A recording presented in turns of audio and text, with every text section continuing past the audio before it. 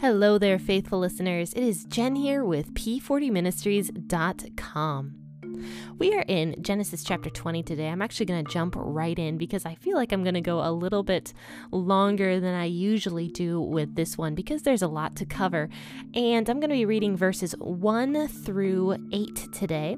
Now, you can read out of whatever version you prefer, but I'm going to be reading out of the AMP version of the Bible. And obviously, if you are commuting to work, you don't have to read along in your Bible. You can just go ahead and listen. So grab your cup of coffee and let's start reading. Now Abraham journeyed from there toward the Negev, the south country, and settled between Kadesh and Shur, and he lived temporarily in Gerar. Abraham said again of Sarah his wife, "She is my sister." So Abimelech, king of Gerar, sent and took Sarah into his harem.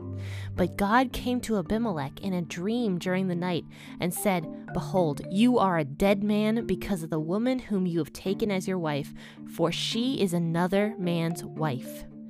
Now Abimelech had not yet come near to her. So he said, "Lord, will you kill a people who are righteous and innocent and blameless regarding Sarah? Did Abraham not tell me, 'She is my sister'? And she herself said, 'He is my brother.'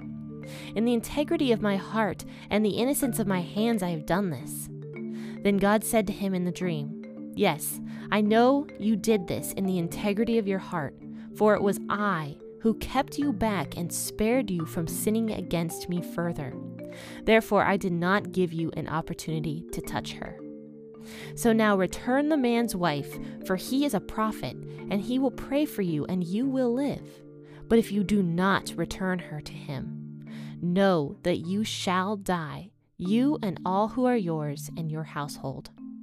So Abimelech got up early in the morning, and he called his servants and told them all of these things, and the men were terrified. So we remember from Genesis chapter 12 that Abraham does this exact same thing regarding his wife Sarah.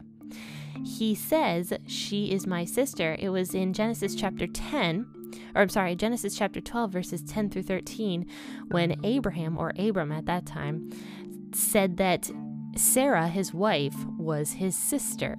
And he does the exact same thing again. So it says in verse 1 here of Genesis chapter 20 that Abraham decided to move from where he was, because you remember he lived under the oaks of Mamre or Mamre, whatever they're called. After Sodom and Gomorrah was destroyed, he journeys from there and he lives in Gerar, which is the south country, and he lives there as a foreigner.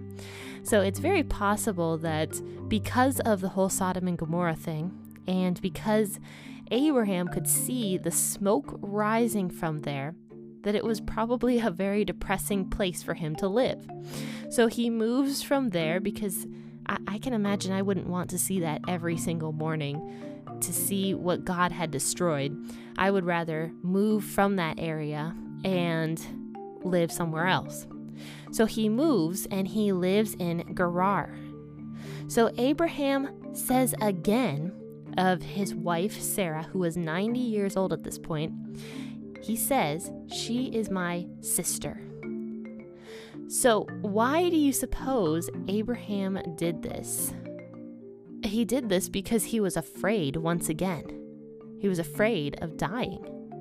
And it's very possible that he still didn't believe that Sarah could produce a son for him. Because you remember, he laughed when God had said that Sarah would produce a son.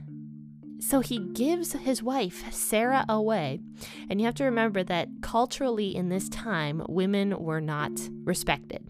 Sarah, if she was told to do this, probably would have had to go along and just do it. And in other areas of scripture, actually in the New Testament, it says that Sarah was an obedient wife.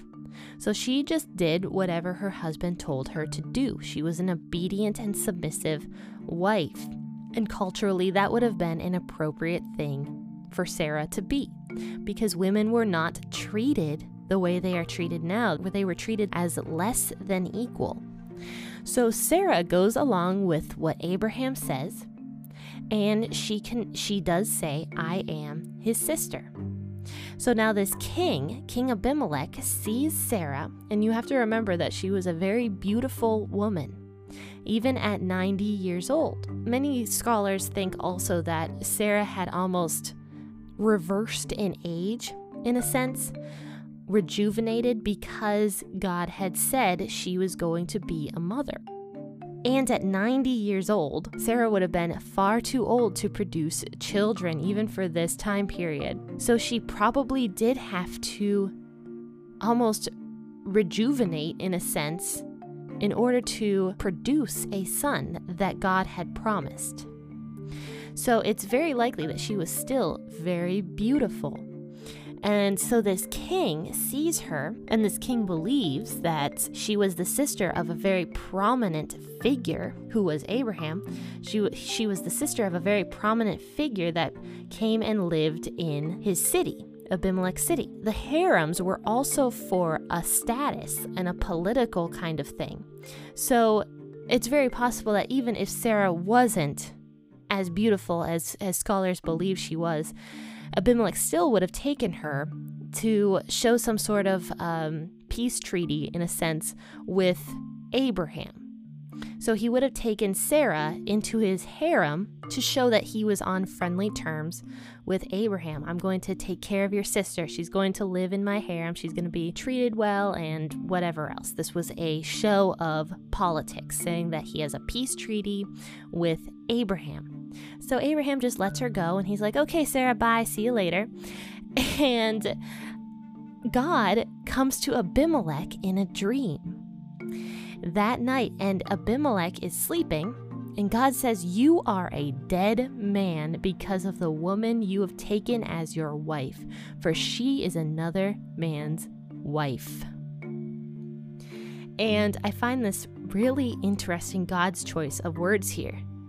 He really put the fear of God into Abimelech, I should say, because he says to him, you are dead because of the woman you have taken into your home.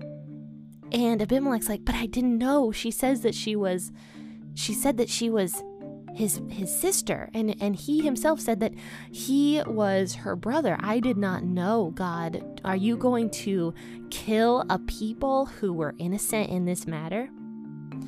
And God says to him, okay, I know that you acted innocently, but you need to get her out of your house. And many people think that God was being so harsh when he said this to Abimelech because Abimelech didn't know. But he needed to be harsh with Abimelech. First off, he knows Abimelech better than anybody else because God created Abimelech. And secondly, this was a huge, huge matter. Imagine if Abimelech had taken Sarah and had slept with her. To this day, scholars would say that Jesus was not of Abraham's line. They would say that Jesus could possibly be of Abimelech's line. And that would cause confusion and chaos, and it would act like Jesus is a liar, saying that he is from the line of Abraham and that he's not really God. It could do so much damage. And God knows all this. He can see past, present, and future. And he knows that if Sarah stays in Abimelech's house and Abimelech has sex with her, that to this day it would be disputed where Jesus came from. Did he come from Abraham or did he come from Abimelech? God knows this. So he's harsh with Abimelech because he wants Sarah out of that house. He does not want Abimelech to sleep with Sarah. That was not in his plan from the very beginning. So he says to him, you are a dead man unless you get this woman out of your house. She does not belong to you. She should not be in your home. And Abimelech says, I'm innocent. Please believe me. And God says, okay, I know you're innocent, but if you don't get this woman out of your house, know that you are a dead man, and not just you, but all of the people who are in your house. And he says, I know you acted innocently, and that is why I kept you from her. I kept you from sinning against me even further and sleeping with a woman who is not your wife.